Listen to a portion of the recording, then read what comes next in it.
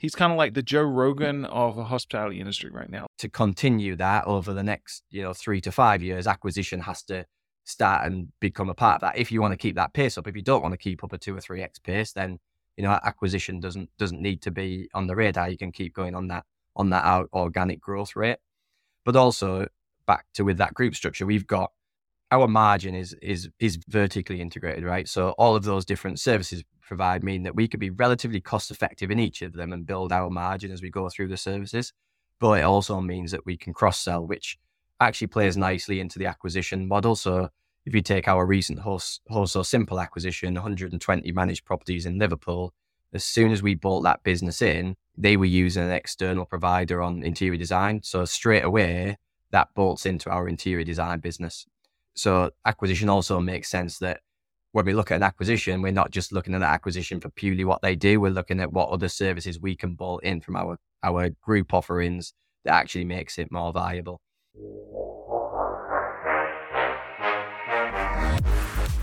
You're listening to Slick Talk, the hospitality podcast, a podcast for those who are in and around the hospitality industry who love, live, and breathe what they do. You can join us for candid and unscripted conversations with hospitality experts and founders as we go deeper into their personal stories while they're sharing their triumphs and trials that got them to where they are today. I'm your host, Will Slickers, and you're listening to an episode of Slick Talk, the hospitality podcast. Now, let's begin.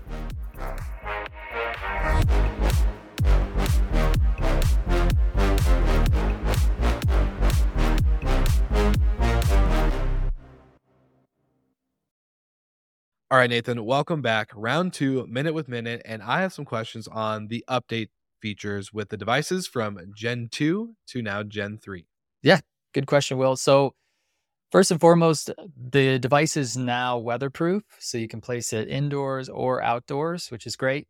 It's the same device either way, so you can order as many devices as you need and decide where to place them later. When you're installing it in the mobile app, it's going to ask you if you're putting it indoors or outdoors, and then you just pick which one makes the most sense for your situation. Also, we've been able to build in a couple of things in this new unit that allow us to expand on the capabilities. So the big one being cigarette detection at the moment. I love it. All right, you heard it here first. Another minute with minute, and now back to the episode. All right, ladies and gentlemen, this episode is about to be a little mind-blowing for you, for all of us in the vacation rental space. I am here with Dale Smith, who is just an incredible entrepreneur in our industry. I actually didn't even get to really know of you and everything that you've built until we met in Barcelona at Scale. And we were on stage with Steve Davis and talking about, what the next 5 years of short-term rentals looks like. And man, to hear your story, I could see it playing a big role, or at least you playing a big role in it. So Dale, before I butcher your introduction and everything else, I would love to know, where does everything start for you? And welcome to the show, by the way.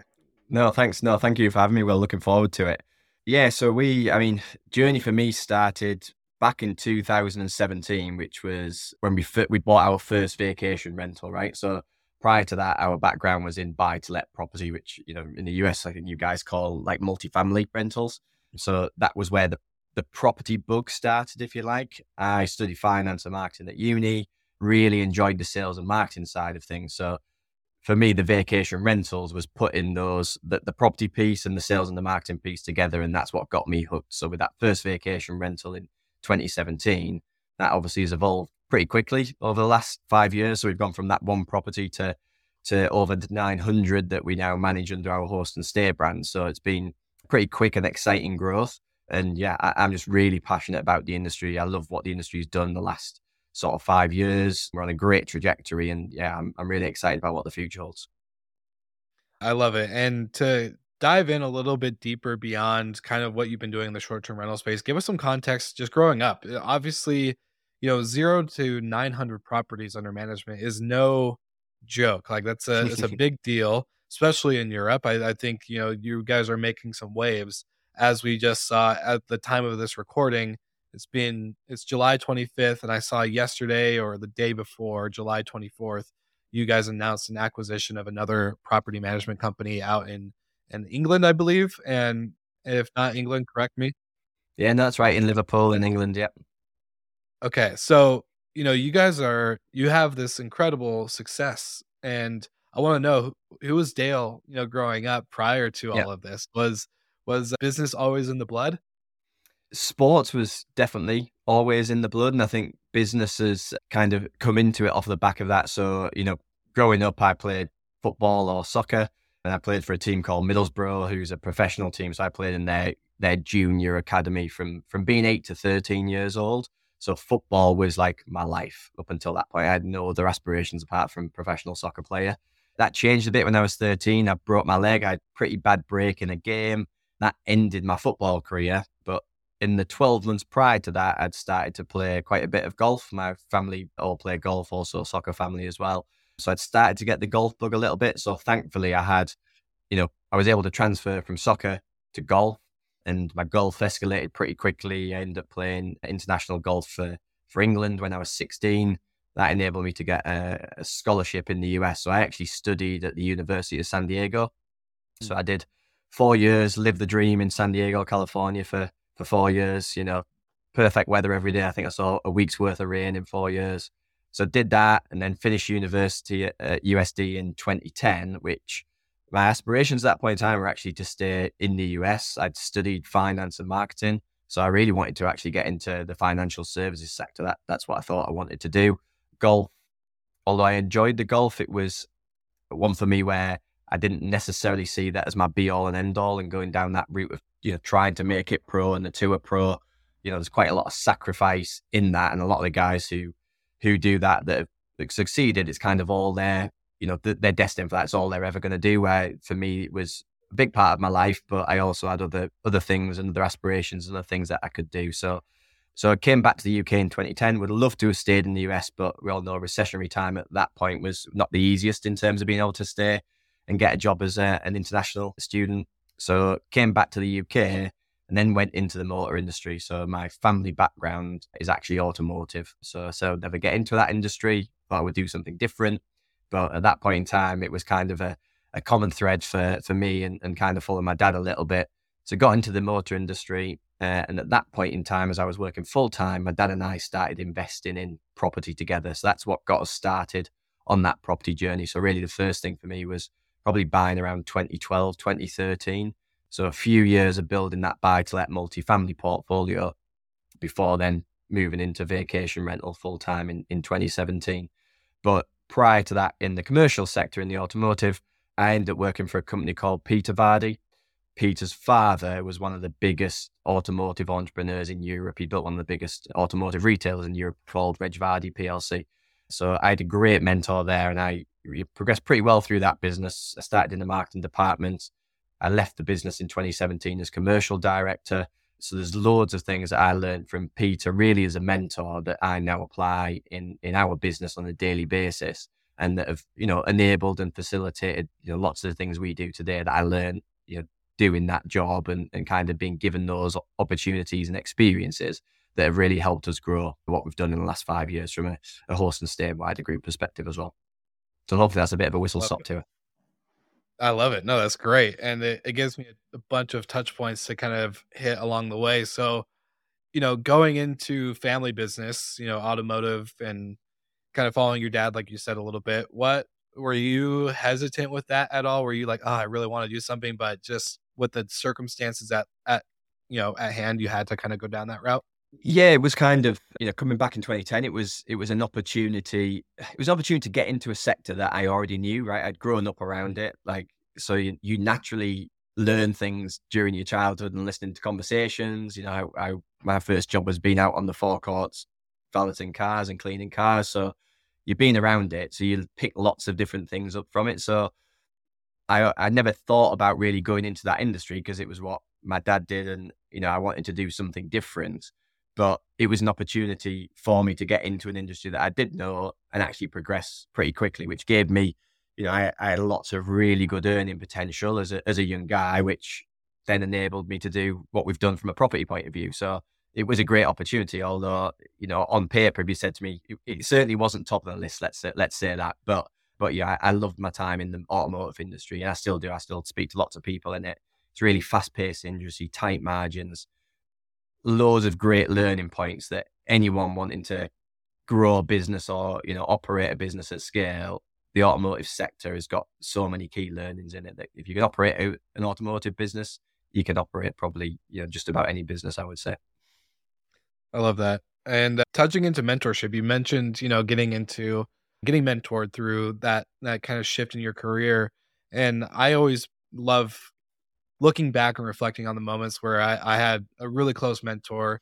Shout out to Mark Crawford, who really took me under his wing. I was not doing well as a young man. I made a lot of hard life choices and had to suffer the consequences of that. But being able to be kind of taken in like that and have that mentorship obviously is probably a little bit different from everybody else's experience with mentorship in either currently or in the past. But what was that mentorship like for you, and how big of an impact has that had into what you have in your business today?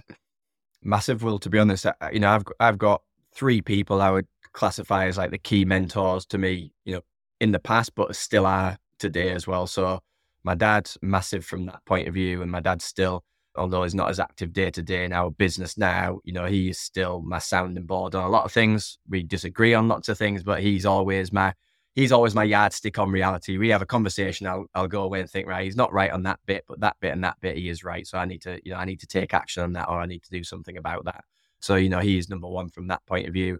My college golf coach, so I was lucky enough to be coached by a guy called Tim Mickelson, which is Phil Mickelson's brother. Tim now caddies for Phil on tour, has been with him for about 5 years, I think. He was my college golf coach. We built a great relationship. I was a first international student. Tim had recruited into that USD golf program. So, it was kind of a stepping stone for him and something new for him as well as for me at the same time. So, we built a pretty strong bond on the golf front, but, as friends, and for him as a mentor to me, but also from a business point of view as well. He's always been interested, from a business perspective. And Tim has been a big advocate and support of me and our business as well. And I continue to speak to Tim pretty much on a weekly, if not a weekly, then certainly a monthly basis. I was with him last week at the British Open, and we spent a bit of time together before that as well. So he's been influential and continues to be. And then the third is Peter, who was my chief exec in the Peter Vardy business. But again, we still speak on a regular basis, meet up each quarter, really just to talk about our businesses. So from each of those different mentors, I've had and still have today, every one of them brings a bit of a different perspective and different skill sets to it. When you put all of that together, I've been really lucky in terms of the people that I've been able to lean upon for that guidance and that mentorship.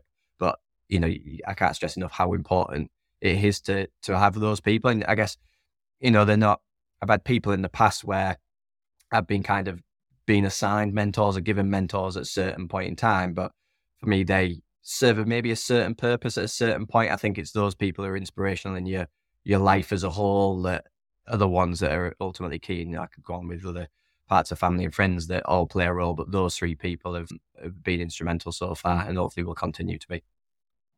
Well, it's difference between, I think, like the assigned mentor, right? And then the intentional mentor, the one that kind of comes in and just it's not told to be there for you and be like, oh, I'm going to help you guide along. Like, it just kind of happens, right? It just is, it's intentional. The relationship, it starts on a different foot. It feels more natural, where they're showing kind of a little bit of vulnerability, saying, hey, like, here's a little bit about what I've experienced. Let me pass this on to you. And you get to kind of take that and process it how you will. And it's a really interesting piece, and just something I love talking about. But with your business now, and so going into the SDDE Smith Group and Host and Stay, give us a high level overview, because I want to dive into like 2017 when you first started buying multifamily, or I forget what you labeled it, but like bats, when you start, so when you start investing in properties to then now having this huge, incredible portfolio, I would love to just kind of hear out like the high level view for the listeners, and then we can unpack it from little pieces along the way. Yeah, completely. So 2017 was when we bought that first vacation rental, and that was again by chance. So it was in our hometown place called Saltburn in North Yorkshire, right on the North Yorkshire coast in England. And really, we bought that property because it needed significant refurbishment, but the location was fantastic. And at the time, we weren't buying it to be a vacation rental just because of its position and the fact that we're looking at it and thinking, right, if that was a multifamily property, are we really going to get as much revenue out of it as what we feel like it deserves? So for me at the time, it was just a matter of, using my kind of marketing knowledge and background and saying, right, well, actually, can we get that up, throw that up on Airbnb and Booking.com and start to generate some bookings and really see where we go with it. If it doesn't work, we can always then flip back to our standard buy-to-let / multifamily model. But if it does work, does that unlock the door to a new path for us of trying to generate higher revenues out of our portfolio? So that was kind of the turning point for us. And at that time, there was a number of what I would call traditional vacation rental managers in the space that offered a certain element of solution on managing that vacation rental. And when I spoke to those guys, they came out, they saw the property, I was quite underwhelmed with what they provided as a service. So, they would generate a booking. When that booking got to the property, that the kind of remit on that booking would then fall to us as the owners of the property to be the person that if the guest had an issue, they needed to ring us. They wouldn't manage the housekeeping for me, but they could recommend someone and put me in touch with someone. The same on the maintenance side of things. So it was a really disjointed process, but they also wanted to charge like 18 or 20% plus VAT for providing, in my mind, what was the easiest part of the service. The most difficult part is, right, when that guest shows up and you got to then deliver an experience, make sure it's clean, make sure it's changed over and maintained. That's the hard work, right? So it felt like there was a gap in the market for a management product. So between 2017 and the end of 2018, we added another vacation rental property to our own, owned portfolio. But then we started to manage other vacation rentals for friends of friends, and also 2 clients who were actually came off a podcast that I did back in the early days off the back of that project. And we had 2 clients that came to us that said, look, we want to invest in vacation rental properties, but we don't know where to start. Like, they both actually were expats. One, I think both in Dubai at the time, actually, an airline pilot and a military guy. So we facilitated that for them. We found them the property. We worked out what we thought the financials would be.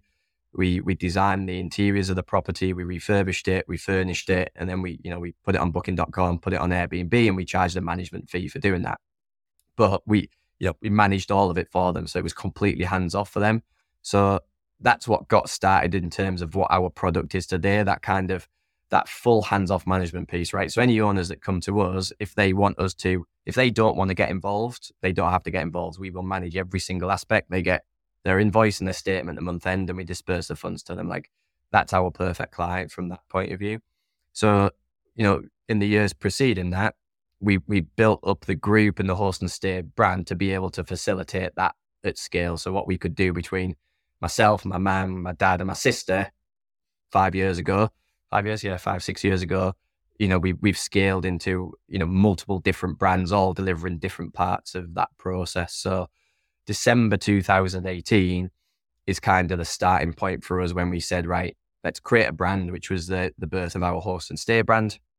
9 properties under management, or 7 under management, 2 that we owned. And that was us kind of saying, right, let's go after this. We think we've got something different. Let's try and build out that management portfolio. Obviously with a focus in the north of England to begin with, but knowing over the longer term, we want to grow that solution out across the rest of the UK. And now our perfect client ultimately is somebody where we can find the right property for them. We can do that due diligence. We can handle the legal process. We can do the interior design, the refurbishment, and then it passes to Host and Stay then for the ongoing management. So if we take what is now the SDD Smith Group, we are 12 customer-facing brands, all that do a certain part of that process. So they're all interlinked. They're all a certain part of that chain as that client passes through each of those different services. So they all sit under that group architecture. The businesses all liaise with one another on it. But we've developed it that way, one, so that we can continue to scale the model, but also each of those brands has to stand on their own 2 feet as well. So if you take Styled, which is our interior design business, Styled delivers, lots of projects for homeowners that have a vacation rental property that will end up on the Host and Stay portfolio. But we also have clients that, will never be on Host and Stay, and they might be using another agent. It might be a residential property. It might be a commercial property. We're doing a commercial fit-out project for Middlesbrough Football Club at the moment. We're doing a 7-figure refurbishment of their entire hospitality floor. So, that brand has evolved from providing a service for, a small number of horse and stay owners several years ago into being, business in its own right and standing on its own 2 feet and bringing clients into group through that channel. So we're always looking to say, right, where is a client? What's an entry point into group for us? How do we get them on that journey? And then also, where have we got exit points? Because if we've got an exit point on the journey, then at some point in time, we need to plug that and bring that business in-house. So, as an example of that, at the moment, we don't do mortgages, we don't do insurance, we use third-party broker providers. But it makes sense. So we've got that captive market at a certain point in time that really should fit within group if we're going to create this holistic, one fits it, not one size fits all, but this kind of end-to-end solution so a client can stay with our group all the way through the process. So that's how things have kind of evolved into this, multi-branded wider group. But Horse and Stay and the 900 holiday homes that we currently have are kind of the epicenter of what the group's all about. The vast majority of stuff will evolve around us trying to provide that end-to-end service for that Horse and Stay client. There's so much to unpack. And you and I got to talk about this on our pre-chat a little while ago. But, building a business is hard. Building 12 businesses under one is even harder. So Yeah. I'm curious, how do you manage all of this? I know it started out 5 or 6 years ago with being a family thing. And I think when you start out, everyone can kind of do everything, right? Like everyone's kind of got their hand in the pie. But now you're at such a scale, serving 900 homes, plus having the businesses be all standalone by themselves. Yeah. How is that possible? Like, I'm sure a listener could be like, holy crap, like I can't even, take vacation for myself after one business. So I'm sure this has just got to be mind blowing for them. Totally. I suppose I've broken the rule of keeping the main thing, but no, I love it. There's method in the madness, I suppose, Will, from it. And that's the thing with the vast majority of those businesses have evolved out of something we were doing in that Horse and Stay business. So I'll use the interior design example again. So at a certain point in time, myself and Rach, my wife, we were doing all of the interior design projects on a night, like knocking together, Canva boards or PowerPoint boards, creating PDFs, send them to clients with lists of, the items on them, adding a markup and a consultancy fee to that. So once that volume got too much for me, we recruited 2 people in interior designers who needed to do that part of the process. So that was a matter of recruiting in the right personnel, developing a process around what we were already doing, and then passing that part of the business to them to say, right, you now need to deliver that. We were already doing it, so we didn't need to make that up. We'd already gone through the part of kind of making it up as we'd gone along. We then had a process that we could transfer to a new colleague in the business to then create that department, if you like. And then ultimately, once the volume picked up further from that point of view with those 2 designers, that's when we said, right, okay, let's now spin this as an outward-facing brand. So it's no longer a Horse and Stay service for Horse and Stay owners. We've got scale, we've got expertise now in doing it. Let's flip that to an outward-facing brand and actually try and bring clients into group through that as a channel. And ultimately, what we do now, you can apply that to each part of what we do. The same with the construction business we have. Again, a lot of owners that come on Horse and Stay wanted refurbishments. My dad always ran that side of the business. One of our first employees was a guy called Callum. He learned with my dad in terms of the project management side of that kind of residential refurbishment. And then a good friend of mine, we brought in as managing director of the commercial side of the business once we were ready to really scale that. And again, now Callum manages all of the residential. Gary runs that overall business. And we've also moved into commercial construction as well, because that's where Gary's background is. So most of what we do is evolved with one of the family members doing that job to a certain point, making sure we've got a process around it, we know what we're doing around it, and then recruiting in somebody to then take that over from us and then start to run with that. So up until the start of this year, so the beginning of 2023, our kind of high level board was ultimately still really myself, my dad, and then Ben, who's my brother-in-law, who was finance director, now commercial director. That was kind of the senior people running the business. This year, we brought external people, plus promoted some people into other roles to really expand out that experience at board level so we can go on that next step of the journey. Because ultimately, it's trying to create those different layers or create those different ratios so that we can then scale it out. Ultimately, I'm not going to say that I still run around like an idiot, right? Like I'm definitely not out of that phase that I'm not doing anything, but I love it. That'll probably be always the case for me. I'll always run around like an idiot. There's always something else to do. There's always something not right that could be done better, et cetera, et cetera. That's what that's what I love about it and what I'm passionate about.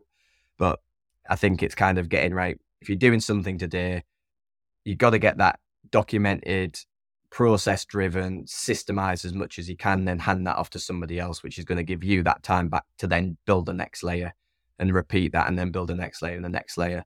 I think that's absolutely key. For as long as you're involved in the day-to-day nitty-gritty, you're never going to get above that and be able to scale up the business. And then it's kind of that balance. I'll always say to the guys, like, if something's broken or you can't figure out where it's broken, what you need to do, that's kind of where I fit in. So even if they kind of know what the process is, but they can't quite figure it out, that's what I'm saying, guys, right, get me in, because those are the kind of the huddles of the meetings I want to have, because I would hopefully quite quickly be able to figure that out, take it away, fix it, get the process in, and hand that back in something they can then move forward with. So it's all these little building blocks that you're trying to build upon, but it's then being able to get the structure in behind that. And ultimately, I suppose the last point on it is I've always tried, certainly in recent years, to recruit ahead of what we think the growth trend is going to be. So, and that's a bit risky in the sense of, with our 2 interior designers, when we brought those in, we really needed 1 at the time, but out of the ones we interviewed, 2 were really good. So we thought, right, well, let's have 2 and let's build the volume. So I'm always a believer of, if we put the resource in and we've got the right people, we'll find a way of getting the sales on to then bring us up to that. And it enables us to scale faster, where if we're trying to scale with reduced resource, we're never going to be able to realize our full potential. I would much rather have it the other way and be a little bit over-resourced and bring the revenue level or the sales rate up to where it needs to be to satisfy that. And that's kind of maybe a personal driver to me. That's what pulls me along. Think, right, we've got to get to that point, because if we don't, then I've not got a job for somebody. So yeah, you got payroll to make. So yeah, obviously you got to get the revenue and the sales in there. I love it. Yeah. There's a couple things that we can obviously keep diving into. I think the way you described all that was awesome. And it's something I think a lot of entrepreneurs, have a hard time, because they're so in the day to day. Hearing that could be inspirational enough to, start hopefully giving them the ability to step back and review. With the announcement of your guys' recent acquisition, I would love to know around the question of acquisitions in general. How do you guys obviously you're performing at a volume of revenue that's way higher than when obviously you started 5 years ago or 6 years ago. But when it comes to acquisition pieces, obviously there's a multiple applied to the price. There's revenue driven. Like, there's a lot of numbers and math and kind of valuation stuff that goes behind it. So, when do you know when you're ready for an acquisition? Because obviously you can grow naturally and scale as a natural entity, but adding that absorption piece obviously adds a lot to it. So when do you decide to acquire or just continue to grow and scale naturally? I think it probably depends on where you are on the journey. I suppose it's determining what that journey is going to be. So if we take, I always have to work these numbers backwards. So if you take 2022 for us, so we have financial years, always calendar year, because I always have to have it January to December, a bit OCD like that. So our 2022 financial year, we did just over 16 million in revenue across the group, across our different services. And 2022 was pretty much a year of no acquisitions really for us. We did our first acquisition as a group business October 2022. So prior to that, our growth was purely organic, and that acquisition was on our legal side of the business. So our legal firm that we started in 2020, we'd grown to 12 people and 2 offices. So the acquisition doubled our size to 4 offices and 25 people, and brought us some more experience into the business. So 2022, 16 million organic growth. We'd been 2 to 3x in a year. So a year prior to that, we were about 7 million in terms of revenue. And year before that, we were in 2 million in terms of revenue. So for me, it was kind of, how do we maintain, between a 2 and 3x revenue growth year on year organically? So we probably could have squeezed double growth this year from 16 to just over 30 million. Our budget this year is just over 30 million. But to continue that over the next, 3 to 5 years, acquisition has to start and become a part of that. If you want to keep that pace up, if you don't want to keep up a 2 or 3x pace, then acquisition doesn't need to be on the radar. You can keep going on that organic growth rate.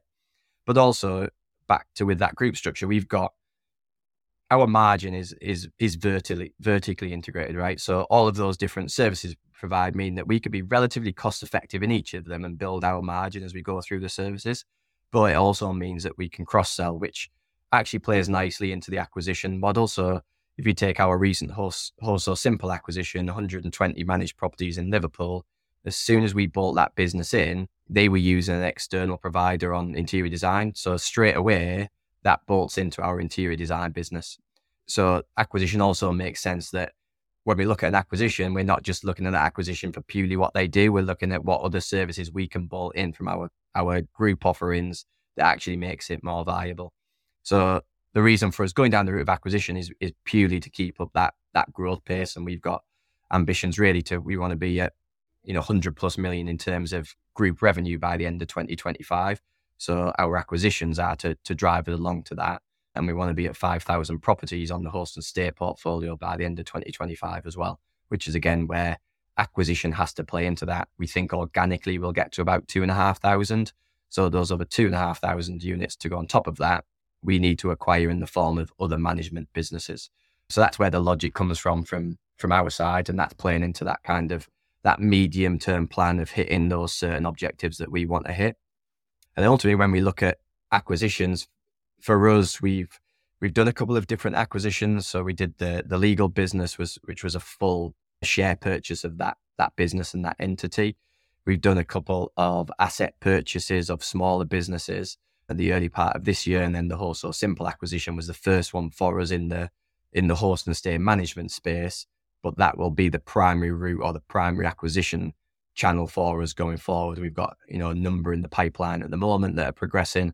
So hopefully there'll be plenty more of that type of news coming out from the host and stay camp in terms of us acquiring other like-for-like businesses that'll enable that growth. And ultimately what we're looking for on that front is we, as a brand, we're full management service. So it's got to be key that those businesses we're looking to acquire fit into that same full management model.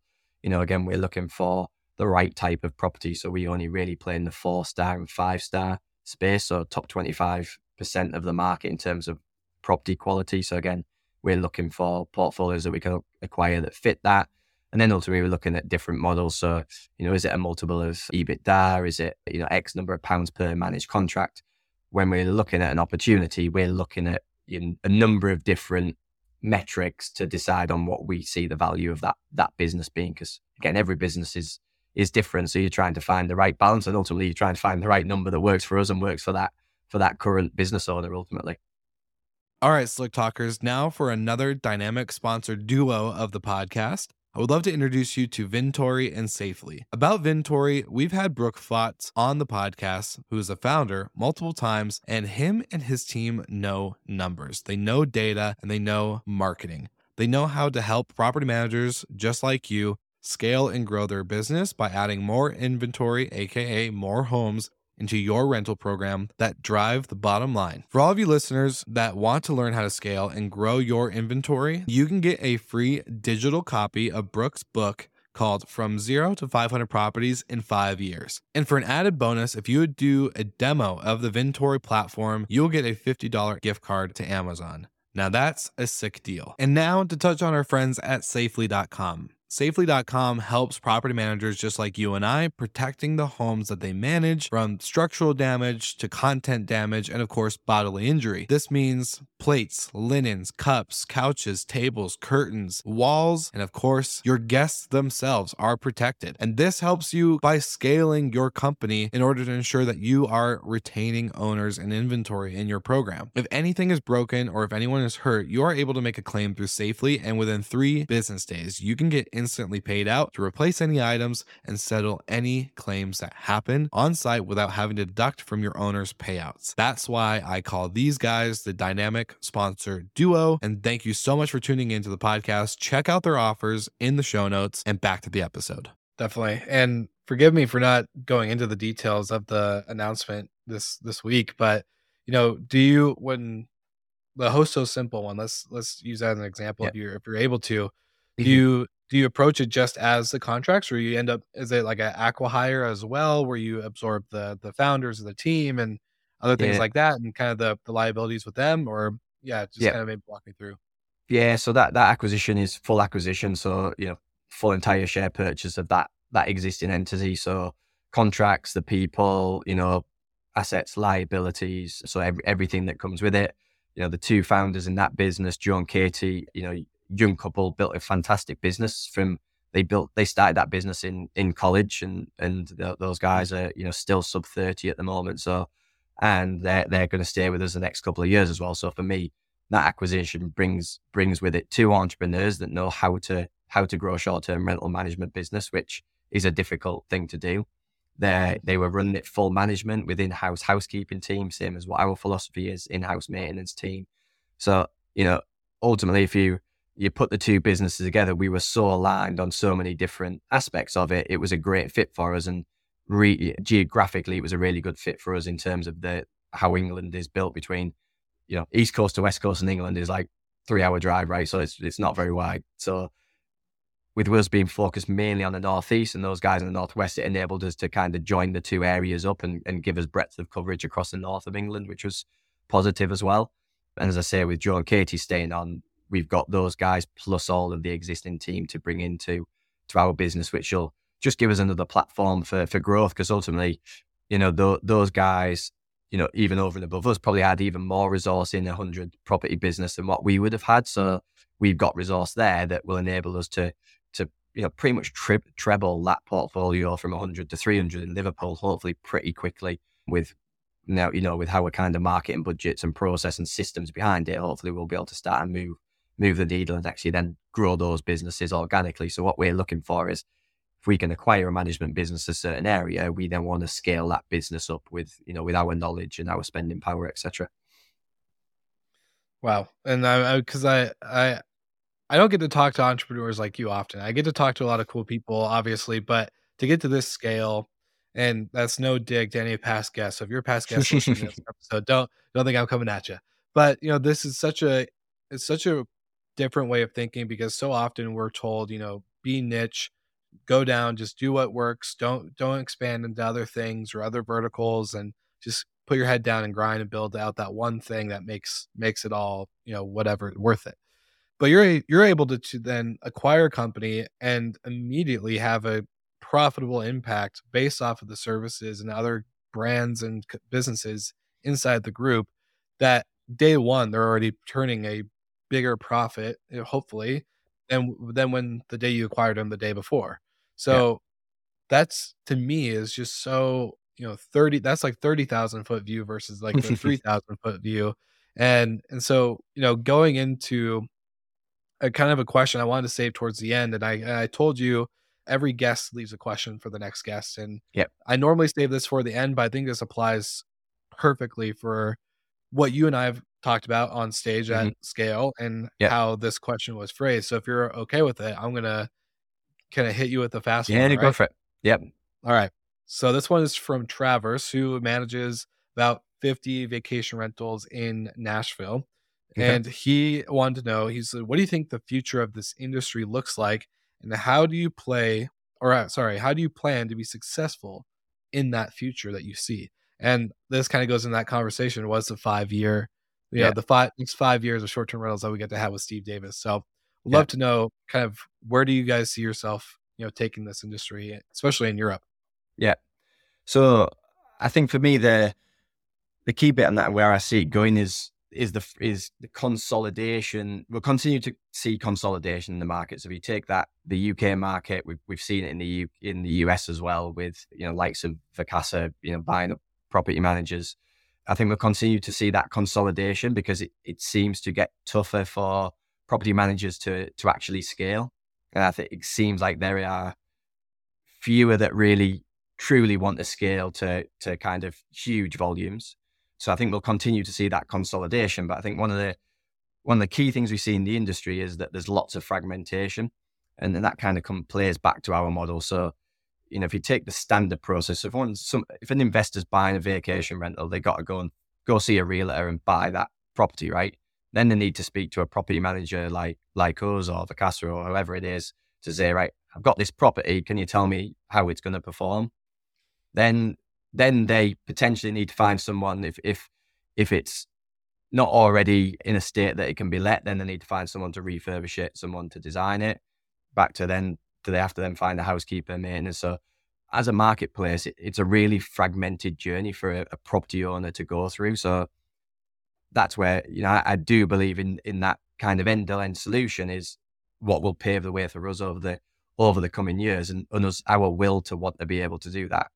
I think one thing we talked about on stage, I see and we hear at conferences and across the industry about the next piece of technology, the next best PMS, the next best, pricing tool, what AI is going to do to customer service. There's loads of that stuff that's going to enhance process, enhance margins, enhance customer service. But then also it comes back down to the people. And the one bit that I believe we miss all of the time and we don't talk enough about is what we're doing around housekeeping and linen and maintaining these properties, because those are the ones that, if anything, are going to stop the growth of our industry. Because if we haven't got a housekeeper to clean the property, then we can't operate.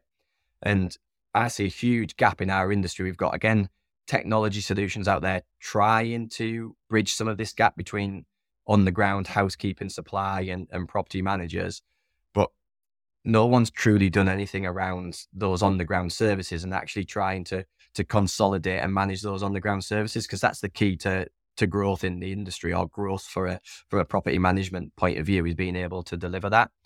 So I see that as our kind of USP over the coming years, is we want to continue to do that. So we look at our current model, we employ over 175 housekeepers directly, like they're on our payroll, paid by us on a weekly basis. We will continue to scale that. We have 2 people who all they do all day, every day is recruit housekeepers. So as we continue to scale our business, that 175 employed will become 250, 500, 1,000. They'll become it already is the biggest employee department in our business. But we seem to, as an industry, it seems to get left out all the time. And it's actually the hardest part of what we do. The problem is it's not quite as nice and cool and shiny and glamorous as all the rest of it. So I think in terms of that, we will see that consolidation. I think we'll see something happen around that space. We have to, because we're seeing unit count increase, but resource on the ground is getting harder. So we're going to see something happen at that point in time. There's going to come a tipping point. And then also, as we know, regulation is coming our way across the industry and globally. Obviously, we've got different spins on it in different regions, but I think it's actually a good thing for the industry, if I'm honest. I think in terms of that regulation leads to more professionalism, higher barrier to entry, which I think actually is better for all of us in the space from a professional point of view. If it is a little bit tougher for an individual to list a property on Airbnb to rent it to a family, I think that actually is a good thing. Or we do need some regulation licensing that says, look, if you want to let this property, well, you've got to have all these in place. You need to apply. We need to approve you. And then you can have that family stay in your property, because at the moment that barrier to entry is too low. So we do need to see that shift. Potentially it stops the growth of the industry a little bit. I don't think it will. I think we'll just see inventory shift to professional managers, and it will just actually improve the industry as a whole. Hopefully that answers the question. It's a little bit all rounded, I guess, but hopefully that answers it. No, it's definitely an answer, and an answer I'm excited about, because it wasn't all about the shiny bits and pieces that we all love talking about.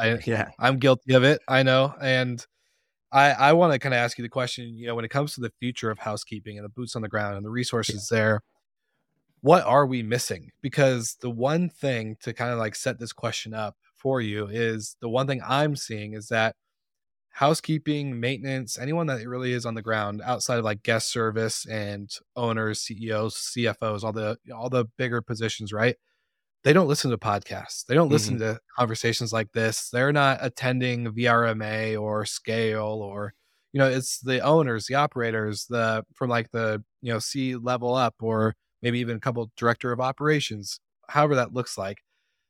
They're not involved in this conversation. They're talked about, they're in the conversation, but they're not talking. They're not an actual full-on voice. And you're right. There's companies I know out there that are trying to represent that. But what's really the missing piece in order to make this a holistic, like all-in-one service and industry, when our housekeeping is such a vital point that, like you said, is going to come to a tipping point. Like as we scale, when they're not part of the Yeah. conversation, they're just being Yeah. talked about. Yeah. What's that missing opportunity that we're not looking at? I think it comes down to the people part of it. Well, really, I think applies to our sector, I suppose, but other sectors in general. I think with the journey we've been on, certainly the last decade, with VC capital, private equity capital pumped into businesses that can scale really quickly, I think we get left behind on the people point. We're bothered about, driving revenue as high as possible. We're not bothered about building sustainable businesses, so to speak. I think it stems from that. And I feel like that led us down the path of, we forget about businesses actually the value, and a lot of the businesses actually the people that are in those businesses. And without those people, that business is no longer sustainable. So, which for me then leads back to the controls. So if you take our housekeeping operation, there'd be an argument to say, well, why don't you just outsource that? Well, if I outsource that responsibility, I'm then relying on somebody else to do that recruitment and make sure the quality is right, when actually I feel like I'm best placed to control that. Like, so why would I not control that? Yes, potentially in the beginning it's harder work, but it isn't if I actually think through, right, what does it need to be? What does the process need to be? How do I make sure any checks and balances I can put in to mitigate as much risk as possible on a bad clean or whatever it may be? If I do that work up front, it still makes sense for me to kind of hold the cards rather than just giving them to somebody else to hold them, kind of to get it off the desk, if you like. And I think that's the fact is, it's, we want to get it off the desk too quickly and pass the remit onto somebody else, which ultimately then gets rid of the control. So I think it's got to be a willingness to actually think, right, if we are a hospitality industry and a hospitality business, then we've got to take responsibility for delivering that service. And actually, for a lot of our guests, the only touch point they have with us as a business is the quality and the standard of that property when they enter it. That's their insight into us as an industry, Host and Stay as a brand. And ultimately, if I'm not in control of the person that's delivering that, I'm not in control of my brand, I'm not in control of my reputation, I've just outsourced it to somebody else. So that kind of is where I think it stems from. And then ultimately, we need to be willing, that we all know that recruitment of human capital at the moment is not easy, but it's not that it can't be done. I think, again, we're looking too much for everyone asks all the time, what's your solution on recruitment or finding people? Well, our solution is that we've got, on housekeeping, we've got 2 people, they're dedicated to it all day, every day. They run adverts, they ring people, they get them in for interview, they then get trained, they go out and clean, and we just rinse and repeat that process. Some days we might get 2 people, next day we might get 4 people, but it's the consistency of delivering the process and not thinking, all right, we didn't get 10 there, so let's ditch that process and look for the next solution that might get us something different. It's the consistency, it's the boring bit, I suppose, but it's the boring bit that over time gets the result ultimately and moves us to where we need to be. And I think this isn't us as an industry. I think in general, we're always looking for the solution that gets us there the fastest, but it's not necessarily the kind of the right solution or the sustainable solution. It's the one that we think, all right, yeah, that'll get us there faster, but does it really get us there faster, or does it for a period of time, I guess? Yeah, and it's funny because you mentioned the word training, right? Like you got the recruiting, the hiring, the interview, all that stuff, and then the training, and then off to the job. And so often in our industry, this was my experience at least. I got hired at front desk of a Marriott. Yeah. I was on the job for 2 days. That was my training. Off to the wolves you go, and you're off. And there's that. Yeah. That's really it. So adding the training piece, I think, is super important. And going into kind of the scale that you guys are at, do you find that because I love the control piece. I think having it in house is crucial. Where does, I guess, the piece and the connect happen? Because this is a job that it's not glamorous. It sucks. Mm-hmm. You're scrubbing toilets, you're on your hands and knees, you're on ladders or stools or whatever, you're doing laundry. There's bodily fluids involved sometimes. Yeah. Like, it's not like all these homes are perfectly used. Yeah. So, making sure the right personality is there. Do you guys have a process of making sure that's when you're hiring the right person on top of all of that? Or Yeah, completely. So again, that's part of that interview phase. So when we do those phone conversations, so when we get an inquiry in for a housekeeping role, that phone conversation that one of our recruiters has will be, it'll be an honest conversation to say, look, this is what the role actually involves, because there's no point in us selling the dream, and then when we get to the reality of it, that not being fulfilled, and then ultimately all we do is lose someone that we've spent time on recruiting and training. So we'll be honest and open up front and say, look, this is what the job is. This is what it's going to entail. But we'll also make sure that, we are rewarding, right? So again, our housekeepers can earn more money the longer they've been with us. They can earn more money based on if they keep up a good review rating. So they're incentivized to do that. They can do different shift work as well. So there's lots of variables in it that can incentivize a certain individual to go down that route. And also, again, let's not forget that some people, vast majority of people want to come to work. They want to know what time they're starting, what time they're finishing. And when they go home, they're not thinking about that anymore. And, if you take the housekeeper role, that's perfect for somebody that wants to do that, even versus someone that might be an office-based role. Because actually those guys, once they've left work for the day, like they're done completely. So that fits a lot of people in terms of what they're looking for. And also in terms of that recruitment piece, we want to make sure that by someone has started with us and they're out doing their first clean, we've actually given them enough opportunities to kind of exit the process. So they'll do the phone interview, they'll come for their face-to-face interview. When they have the face-to-face interview, they'll go on what we call a trial clean, where they'll go out with one of our head housekeepers. They'll get talked through, right, this is what the job will entail. We'll give them some tasks to do. So again, that creates another barrier.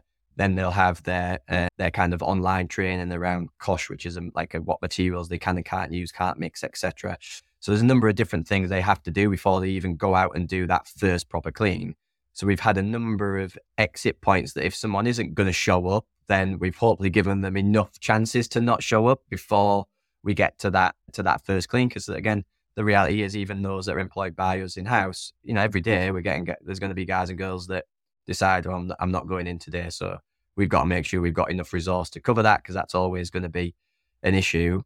And the same thing, that pool of workers that are typically fitting the profile of our housekeepers, we know that we're probably about 20 to 25% of those guys we're going to be turning at any point in time, because they're going to go off and find another job that pays similar and is a little bit different. But also we know on that kind of wheel, they're probably some of those are going to come back to us, because by the nature of what their working habits are, they go and work different places and then they come back round again. So it's understanding all these different factors and keeping the consistency in it to make sure, look, there's no silver bullet.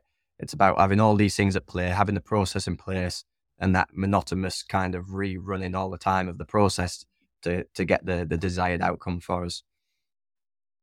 Yeah, the answer that not everyone probably was expecting or wanting to hear is consistency. So it's a hard one. It's the one that it's, the more consistent you are. I don't really believe in like the 90-day to break a habit rule, where it's like it takes 90 days to break a habit or start a new one. But I think it just takes consistency beyond the 90 days in order to really build that, especially in business. So you can apply that to sales, right? As well. The same thing. It's it's about the activity. You've got it's the consistency of the activity will get the end result. It might not feel like it as you're going through it. Again, we're trying to find that silver bullet answer to get sales on the board, but it's the consistent activity that ultimately then leads to the result. So you're totally right. Exactly.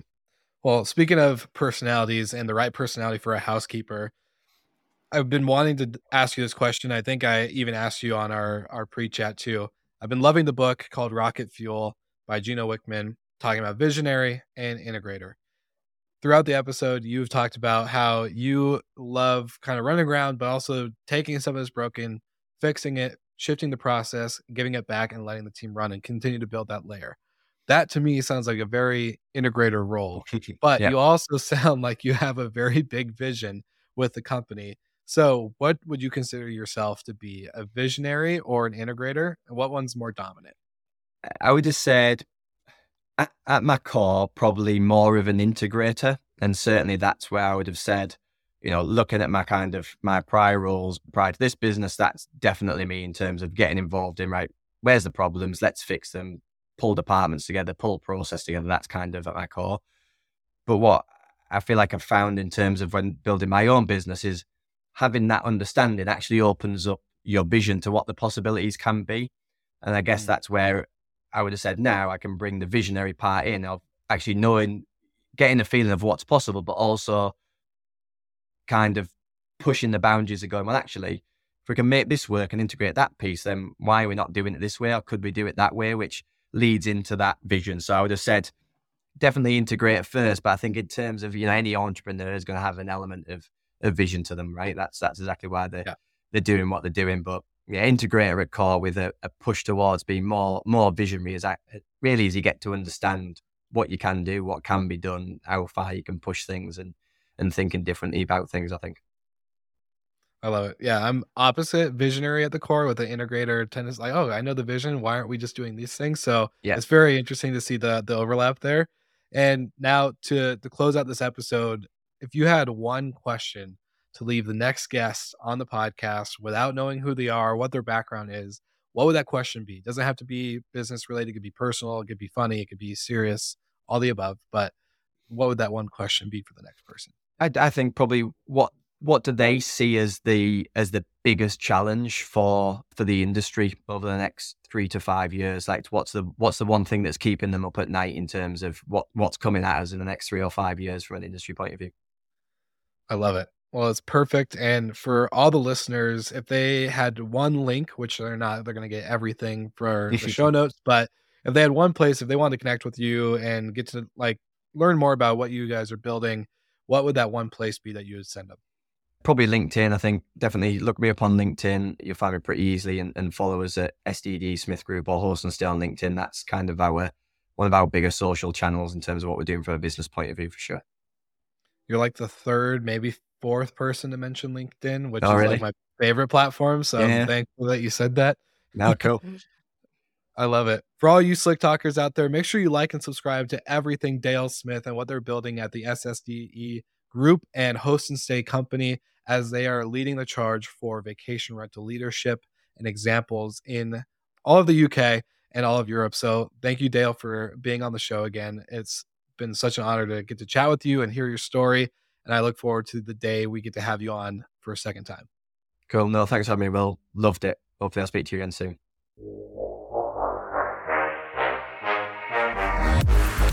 Thank you so much for listening, and thank you to our show partners for making Slick Talk, the hospitality podcast, possible.